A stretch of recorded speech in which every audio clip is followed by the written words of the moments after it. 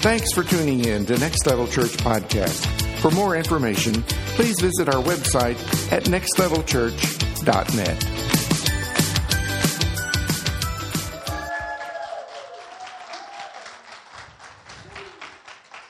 Well, good morning to you. Today we are concluding our series entitled Fixer Upper, Remodeling Your Family. And I want to do a little bit of review to make sure we're all on the same page. One of the big things that we've been talking about in this series is that we all love the idea of family, and often we like the idea of family more than family itself. We like the idea of getting together with our family. We like the idea of marriage. We like the idea of having kids. But then when you get all the family together, it's like, man, this is hard work. This is difficult. It's not easy to be in relationship with family. And that's why one of the things that I've been trying to point out every single week is that if you want an amazing family, it starts with being brutally honest about what needs to be fixed up. Family is difficult, and ignoring the issues in our family doesn't solve anything. Pretending like our families are perfect does not solve anything. The only way to fix up our families is to be brutally honest and say, we got some issues. Maybe they're minor issues, maybe they're major issues, but in order to fix them up, we've got to be brutally honest about what is in front of us. And our scripture has been helping us learn how to do that. Through our scripture, we've been learning 3 keys to remodeling the family. And these are 3 keys that help us be brutally honest and learn how to fix up the issues in our family. And the first key on week 1 we looked at was wisdom. Wisdom is the first key to remodel your family. And then on week 2, we looked at the second key, which was understanding. And in this series, we define wisdom as the art of skillful living. So you have problems in your family, you have some issues in your family, you have some problems that need to be fixed. The answer, the solution, is not to ignore those problems, it's to have wisdom. And Jesus tells us that we gain wisdom by listening to what he says and then doing it. That's how you gain wisdom in your life. But the opposite of wisdom is foolishness. And a reason that a lot of us don't fix up our families is because we have some foolishness in our family. And we define fool as someone who knows the difference between right and wrong, but chooses to do what is wrong anyway. So there is some foolishness in our families. There are some things that we know. I need to stop fussing at my spouse. I need to stop getting angry. I need to stop breaking this thing that God's told me not to do. I need to stop doing it. But we do it anyway. That's the foolishness. And all of us have some foolishness inside of us. All of us have a sin nature. All of us have some brokenness. And wisdom helps us know how to navigate those foolish areas and to fix them up. On week 2, we talked about the second key to the family, which is understanding. And understanding is so important because a lot of the issues in our families comes from misunderstanding. A lot of the issues that we have in family come because we have a different personality than our spouse or different personality than our kids. And so when they do something, we interpret it through our own lens and we misunderstand what they were trying to do. And so often we get angry or we fuss at or we shut out people in our family because of misunderstanding. And so on week 2, we talked about how the goal of communication is understanding, not agreement. Whenever there is a disagreement between you and anyone, there is a divide. And the only way to bridge that divide is to show the other person that you understand. Understanding is not agreement. You can understand where someone is coming from and still adamantly disagree with them.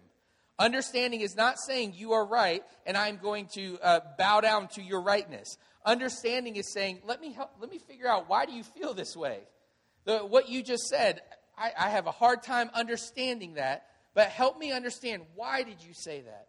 We ask questions, we draw in, that's how we bridge that gap. So, now we've been waiting for 4 weeks for the third key. And the third key is found in our scripture. And at Next Level, we honor the text by standing to our feet, reading it nice and loud. So I want to invite you to stand to your feet, read with me Proverbs 24, 3 through 4. And something fun that we do here is you'll see 2 dots between the 24 and the 3 through 4. We like to have fun and just pump our fists at those dots. We just say dot, dot. I want to invite you to do the dot, dot with us. And I will say, it is, I really do enjoy it when you share stories with me about when you're reading the Bible with other people in other groups and you just automatically do the dot, dot. It really does bless me, and I hear those stories often. So if you'll read it with me nice and loud, it says, "By wisdom a house is built, and through understanding it is established.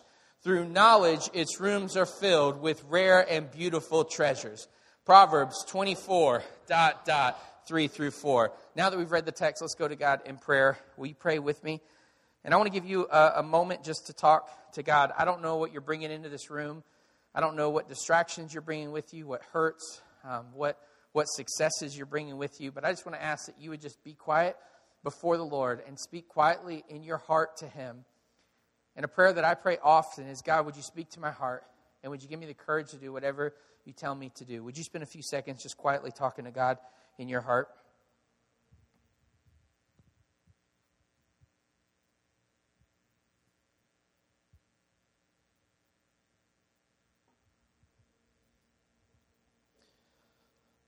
And God, that's our prayer. We ask that you would speak to us.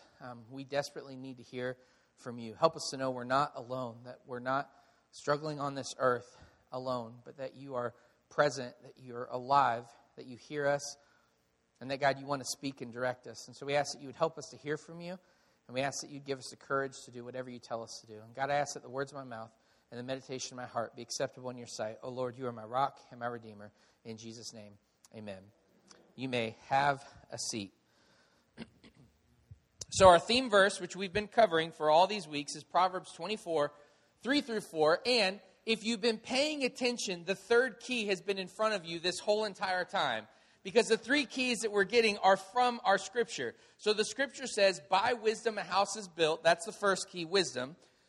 Through understanding it is established. That's the second key. The third key is through knowledge, its rooms are filled with rare and beautiful treasures. So the three keys remodeling our family. Number one is wisdom. Number two is understanding. And the third key is knowledge.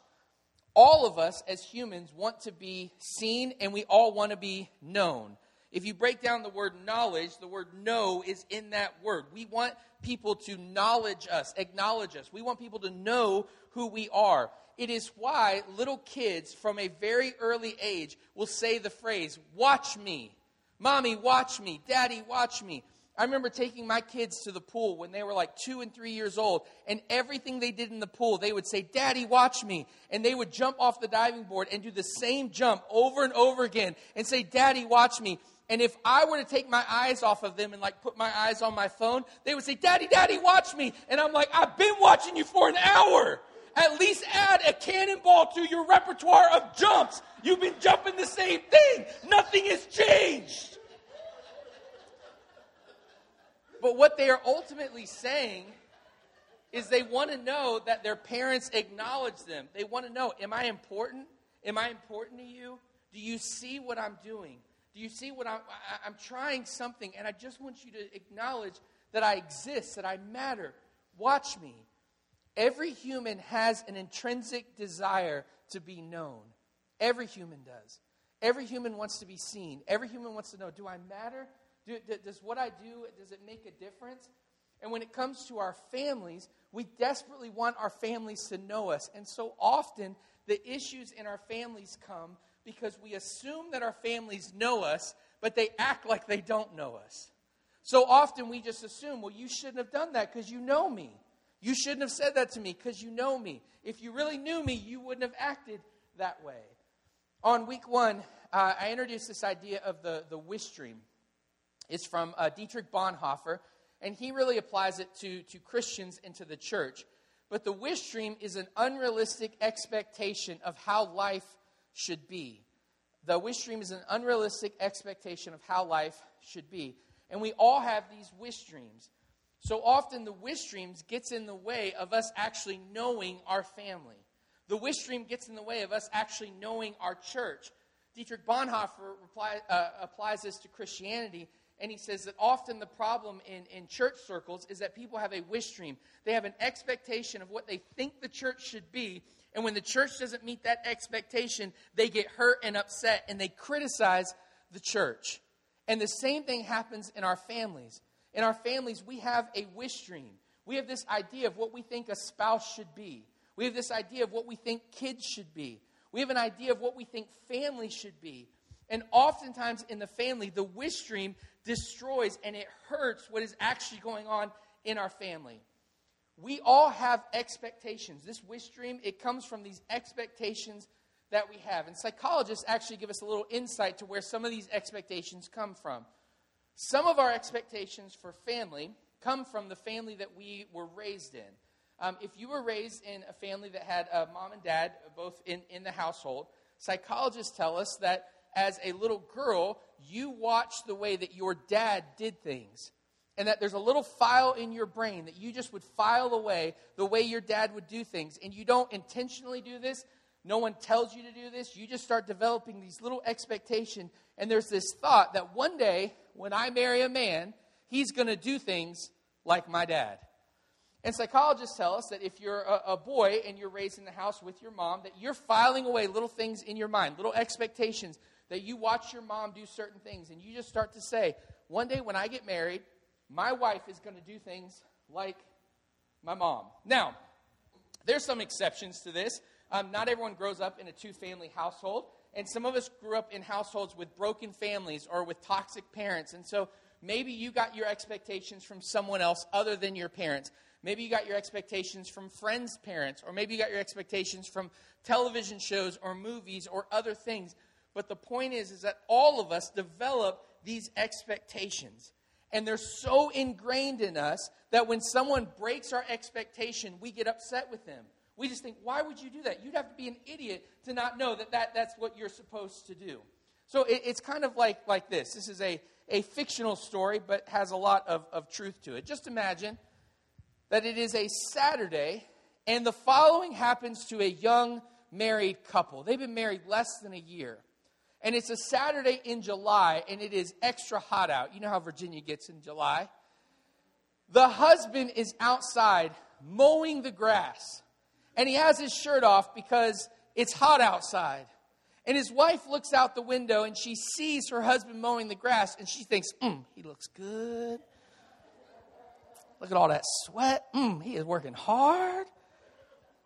The husband comes in after mowing the grass, and when he walks in, his wife greets him and says, baby, you've been working so hard. I am so proud of you. I just love the way that you sacrifice your time to mow the grass and make sure it looks good. And he's like, oh, you're welcome. It's my pleasure. And then she says to her young husband, baby, can I make you a sandwich? And he's like, you're the best wife ever. Yes, you can make me a sandwich. This is amazing. I would love to have a sandwich. So she goes into the kitchen and she starts slaving away over a peanut butter and jelly sandwich. She is making this sandwich with as much love as she possibly can. But there's something that this wife did not know. What she did not know is that her new husband grew up in a household where his mom always cut the crust off of all of his peanut butter and jelly sandwiches. He did not know that a peanut butter and jelly sandwich could have crust on it. He'd never seen it. He's never experienced it. So the wife slaves over this sandwich, and he's sitting at the kitchen table, and he puts the sandwich in front of her, and his very first response is, well, why is there crust on my sandwich? To which she hears, you don't like my cooking? And he's like, no, I love your cooking. Your cooking's amazing. It's just that my mom, and as soon as he says mom, she says, oh, I can't do anything like your mom. Your mom does everything perfect. You're always comparing me to your mom. And he's like, no, I'm sorry. This is the best sandwich I've ever had. I love the crust. And he's trying to make it work. And all of a sudden, they are fighting over crust. But crust is not the issue.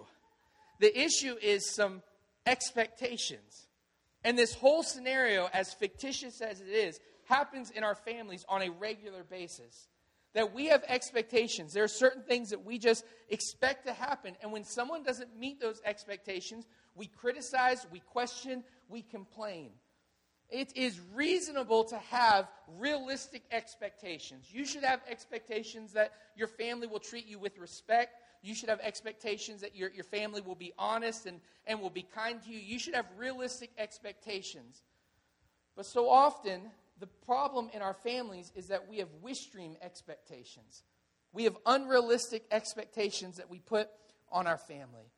Unrealistic expectations, the definition for you, is a failure to see things as they really are. Unrealistic expectations is a failure to see things as they really are. Instead of seeing things how they really are and reacting to them appropriately, unrealistic expectations get in the way of our reality. So that something happens, and instead of seeing it how it really is, instead of the husband seeing that his wife slaved over the sandwich and seeing it as it really is, all he could see was that there was crust on his sandwich. And all she could hear was that he was comparing her to his mom. But that's not what was going on at all. It was unrealistic expectations getting in the way of the situation. If you're taking notes, which I encourage you to do, or at least take a picture of it, I want to give you a list of some common unrealistic expectations that happen in our lives. Unrealistic expectations. Things like life is fair. That's an unrealistic expectation. I have adopted in my family something that our discipleship pastor, Eric Ashley, said to his kids when they were growing up. And when kids would say, "That's not fair," he would reply, "That's not fair is not one of our family core values." And I say that to my kids all the time. I hear you say that's not fair, but that's not one of our core values. We haven't adopted that's not fair. That's not fair. If you hold on to that idea of that's not fair, it is an unrealistic expectation because life is not fair. And not everyone can be fair. And the truth is you don't want fairness, right? You don't want fairness. Because when you get an extra blessing, you're not thinking right away, well, that's not fair that I've been blessed. Let me share this blessing with everyone else. You're thankful for the blessing. The only time we care about that's not fair is when someone gets something that we want and we don't have. And then we say that's not fair. That's not fair is unhealthy and it's unrealistic. And you need to get it out of your repertoire, out of your vocabulary. Here's another one. There is only one way to do things. That is an unrealistic expectation. There is only one way to do things. So many of our issues in our family come because we are control freaks. And we think there is only one way to do it. There is a right way to load the dishwasher. But the truth is, at the end of the day, what do you want done? You want the dishes done. So it doesn't matter if they're loaded from the front to the back or the back to the front. The point is that they got done. But can we just be honest with ourselves that so many of our issues come because we want things done our way, and when someone does it differently than us, we get frustrated and upset. We don't see the big picture. It is unrealistic to think there is only one way to do something. There can be 1,000 different ways to do something. What you want to focus on is the results. Did the results happen? Did it get done? Did the chores get done? I don't care how you did it. I don't care if it's different than me. Did it get done? If it got done, let's celebrate that, and let's not fight over our differences. Here's another unrealistic expectation. Opportunities will just fall into my lap. Opportunities will just fall into my lap.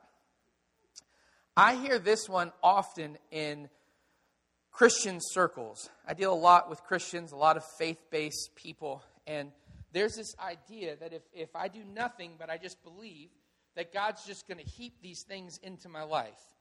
And I do think that God blesses us. I really do think that God gives us blessing.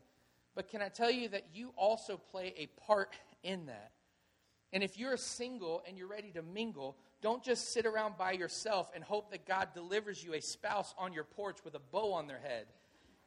You got to put yourself out there. You've got to. You've got to do some things. God can meet you where you're at, but don't just expect God to hand deliver to you miracles. Opportunities will just fall into my lap. I deserve success. I deserve to have a better job. Okay, if you think you deserve to have a better job, go out and get you a better job. But don't just expect God to hand deliver you something better. You've got to be willing. You got to be willing to do your part. Here's another one. Everyone will like me. That's an unrealistic expectation. I am a recovering people pleaser, and with that comes this thought of I don't understand why people don't like me because I'm trying to please them. I'm trying to be nice. I feel like I'm a kind person. I feel like I like myself. I like to be around myself. So I just assume other people are going to like to be around me. And when someone doesn't like me, my thought is, what's wrong with you? Why are you so broken that you don't like me? But the truth is it gets us into a lot of issues because not everyone is going to like us. And it's unrealistic to expect that everyone's going to get along with us, that everyone's going to agree with us, that everyone is... The truth is you can be the kindest person in the world and someone will still not like you. In fact, my first book is titled, Even If You Were Perfect, Someone Would Crucify You. And it's based off the idea that Jesus was perfect, and yet people were really angry with him. They were so angry that they hung him on a cross. So everyone will like me. That's an unrealistic expectation. Here's another one. People should always agree with me. Now, when you say that out loud, I think everyone knows how unrealistic it is. But I want you to pay attention to how frustrated you get when someone actually disagrees with you. Because we know that it's not realistic for everyone to agree with us. But when someone disagrees, we get angry. And we don't give them the right to disagree with us. We fuss at them, or we yell at them, or we tell them how wrong they are to disagree with us. But people aren't always going to agree with you. And this is where week 2 really comes into play. When someone disagrees with you, you need to give them understanding. Ask them why. Ask them questions. Help bridge the gap. Because as soon as someone disagrees with you, you're going to want to put a target on their head and say they're the enemy. But they're not the enemy if they're in your family. They just disagreed with you. Here's another one. You should just know what I'm trying to say. You should just know. You've been married to me for 20-some years. You should just know. You should just understand my point. But people can't read our minds. They don't know. It is unrealistic to expect people to know what you are trying to say. It is up to you to figure out a way to communicate with them in a way that they can actually hear you and understand. Here's another one. Blank will make me happy. Blank will make me happy.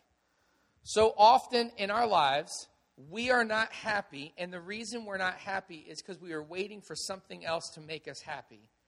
And we keep thinking to ourselves, well, if I get that job, then I will be happy.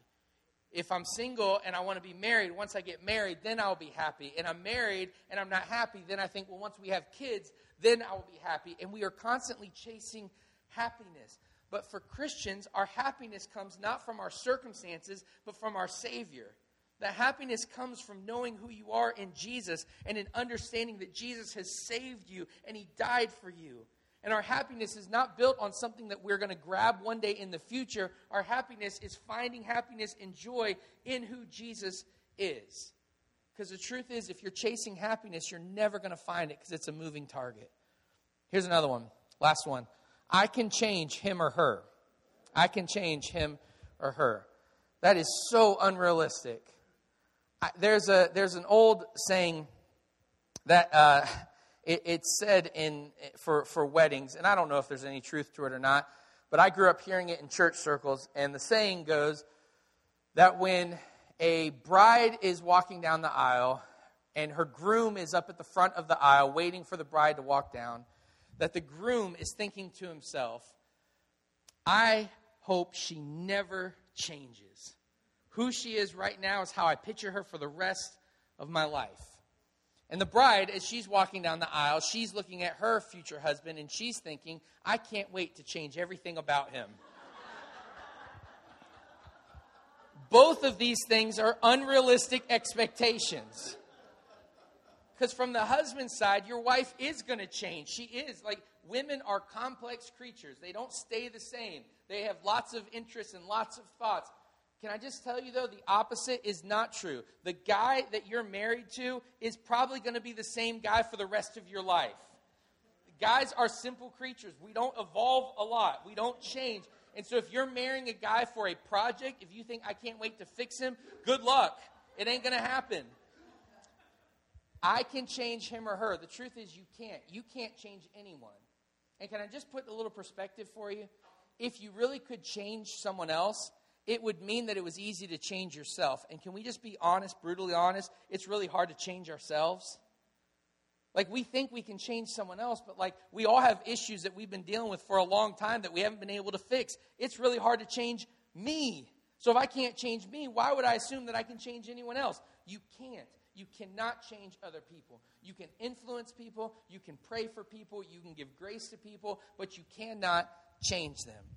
So you have to work really, really hard at killing these unrealistic expectations because they come into our families and they wreak havoc. Let's look at our verse again, Proverbs 24, 3-4. By wisdom a house is built, and through understanding it is established. But look at the last part of the verse. Through knowledge, its rooms are filled with rare and beautiful treasures. Did you know your family is not perfect, but your family is a rare and beautiful treasure? And so often we get into issues because we compare our families with other families. But if every family was alike, it wouldn't be a rare and beautiful treasure. What makes your family rare and beautiful is that it's different from other families. And so often what we miss about the family, about the people in our lives, is we're comparing them to other people, or we're comparing them to who we think they should be or who we hope they will be. And so often in our lives, we miss rare and beautiful treasures that are literally sitting in front of us because we have unrealistic expectations. If you're taking notes, I encourage you to write this down because I think it applies greatly to unrealistic expectations. Don't try to take out of people what God put in them, and never try to put in them what God left out. Don't try to take out of people what God put in them, and never try to put in them what God left out. Let me unpack this phrase just for a second. This phrase does not apply to bad habits or sin. It does not apply to sin. So when I say don't try to take out of people what God put in them, your response should not be, like, for example, let's say it's easy for you to tell lies, and you just lie all the time, and someone catches you in a lie. You should not say, well, that's just how God made me. I'm just a liar. You need to accept it. If you have anger issues and it's causing problems in your relationships, when you lose your cool, you should not say, this is just how God made me. That's just who I am. You just should accept it. That's not what this phrase is talking about. When it comes to sin issues or problems in our relationships, we need God to fix those areas. We need God to redeem those areas. Our unrealistic expectations come not because of sin, but because of expectations that we put on people that they can never achieve. This isn't talking about sin, it's talking about skill set. That there are certain skills and certain talents that the people in your family have, and when they don't meet your expectations, you get angry at them and you fuss at them. But maybe the problem is not that they are evil. Maybe the problem is they're just different than you. And at one point you liked that difference, but the longer you're with them, the more that difference gets on your nerves. And there are people in your family, there are people, whether it's your kids or your parents or your spouse, there are people, maybe it's your siblings, there are people in your family that are different than you, and they get on your nerves because they are different, but that difference is not evil. It's not sin. It's a different way of looking at the world. And so often in our lives, we get mad at or we judge people simply because they have different skills than us. And what the Scripture is telling us to do is that we've got to stop putting expectations on the people close to us that are unrealistic, and we've got to learn who our family really is. We've got to know them for who they are. An unrealistic expectation often for parents happens with kids because we want our kids to be something that they're not created to be. We want them to be some great athlete, but God didn't put that in them. We want them to be just like us, but God didn't put that in them. So often with parents or with couples, there's unrealistic expectations that we put on our spouse, that we're expecting them to be something that God just left out of them. Like, for example, God did not put in me at all the ability to fix things. He left it out completely. And a lot of people in my life don't understand this, especially guys. There's this like stigma that if you're a man, you've got to be good at fixing things. And oftentimes men will come around me and I'll ask them for their help. And they'll say, well, this is easy. You just watch a YouTube video and you can fix it. Rob, you can do this. And I'm like, every time they say that, I say, hey, listen, if this is easy, here's what I want you to do. I want you to preach a sermon this Sunday. It's easy. You can watch a YouTube video. And every time they say, no, I could never preach a sermon.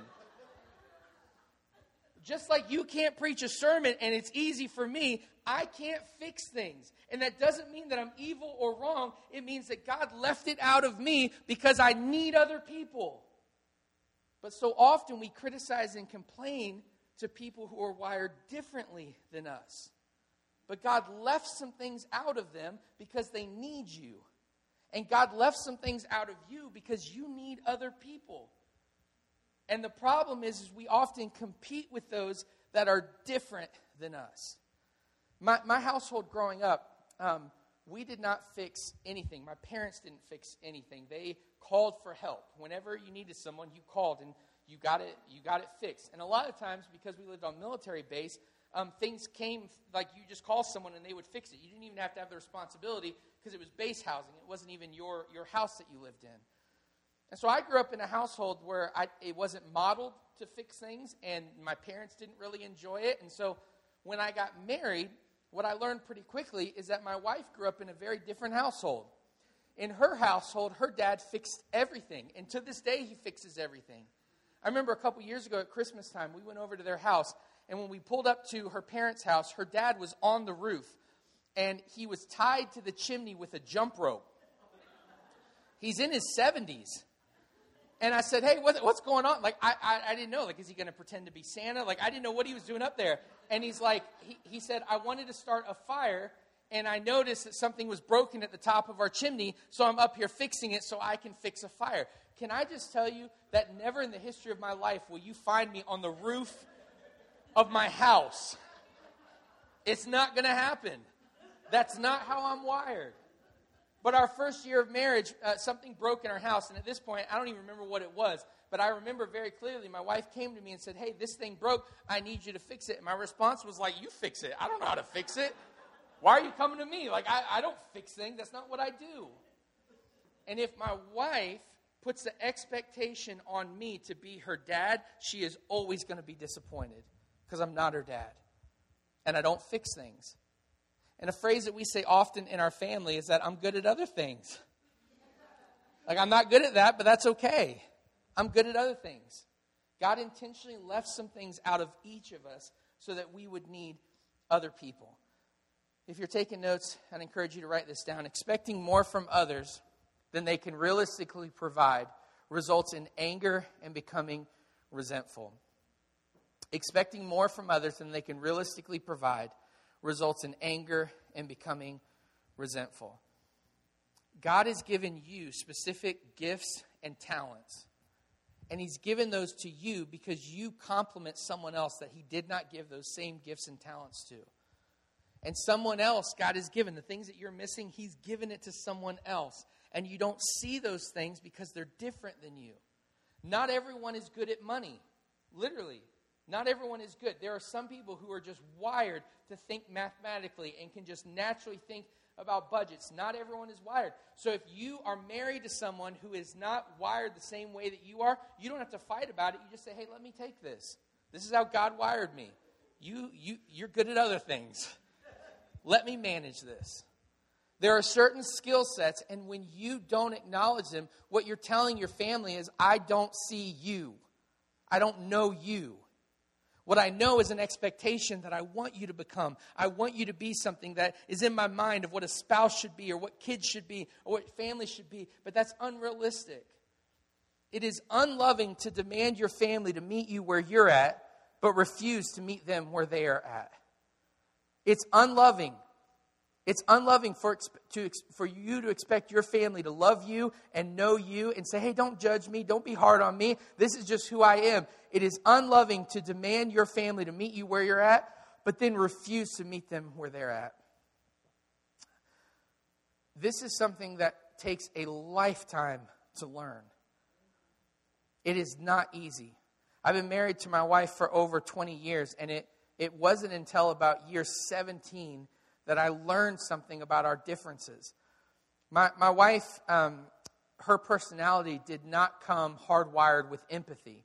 Now, empathy is like a muscle. It's something you can learn. But I didn't have to learn much about it because when God made my personality, He put a lot of empathy in. And so when I'm struggling, I would go to my wife wanting her to give what I naturally would give. And so I would go to her and I would be just upset and all in my feels and emotions. And I would be pouring out to her, and my wife would say things like, you just need to get over it. And I'm like, but I can't. I just need you to hold me and tell me I'm pretty. And for like 17 years out of our 20 years, this was a block for me because I couldn't understand it. Why won't she just give me the empathy that I give? And it wasn't until that I learned about her personality and I learned how she sees things that she wasn't trying to be mean. She wasn't trying not to meet my need. She literally had a different skill set. And my wife has amazing gifts and talents. And when there is a problem that needs to be fixed, she's great at it. Because she can just get past the emotions and just say, this is what we need to do. But if I'm looking for empathy, she's not the person that I should lean on the most. Because God left some of that out of her. And can I just tell you that this is not easy stuff to learn. It's not. It's not easy to learn that God has put you with family members that have different skill sets and different talents that are different than yours. It's not easy. But it's so incredibly important. And that's why I want to give you, just real quickly, 3 resources. These are 3 books that have helped me better understand and know myself, and at the same time, better understand and know my family. Here are 3 books that have really helped me a lot. Number 1 is The 5 Love Languages, really popular book. This, I'm so thankful I read this before I got married, because my wife has very different love languages than I do. And I just assumed that she would want what I want and what I like, and she's wired differently. Here's a second book that has been eye-opening, The Road Back to You. It is all about Enneagram, and this book, more than any other book that I've ever read, helped me understand who my wife is. This is the book that helped me understand that her personality type does not come with a lot of empathy, but it does come with a lot of other great things. And so it helped me really change my expectations, because reading this book, I got to know myself better, but I also got to know her. And it was like light bulbs were just going off. And it was like, oh, that's why she does that. And okay, I need to appreciate that she does that and not fight against it. Here's one other one. Understanding How Others Misunderstand You. Understanding How Others Misunderstand You. It's a unique and proven plan for strengthening personal relationships.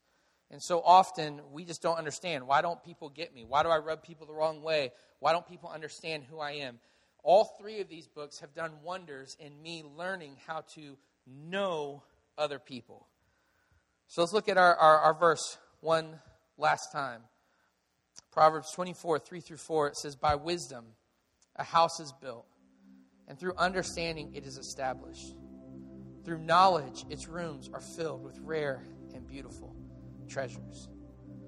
Can we just admit that family's difficult and it can be hard? But God's given us a way to fix up our family, and it comes from wisdom, understanding, and knowledge. And when we apply that, what we'll find out is that God has given us some rare and beautiful treasures. And they may not be like other families, and they may not be what we were expecting or even what we wanted, but they're rare and they're beautiful and they're right in front of us.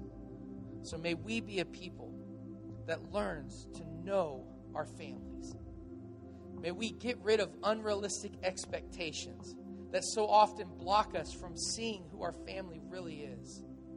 And may we learn to love our family for who they are, accept them for who they are, and give them grace for who they're not. Will you pray with me? God, we just ask in Jesus' name that you would help us to apply this to our lives. We ask that you would help us not to just move on from this. That family is so important and it's so needed. And God, we just desperately need you to work in our hearts and in our minds. We need you to change us so that we can love our families the way that you have loved us. And we ask that you would just do immeasurably more than we could ask or imagine in our hearts and in our minds. And we ask this in Jesus' name. Amen. We hope you've enjoyed today's sermon.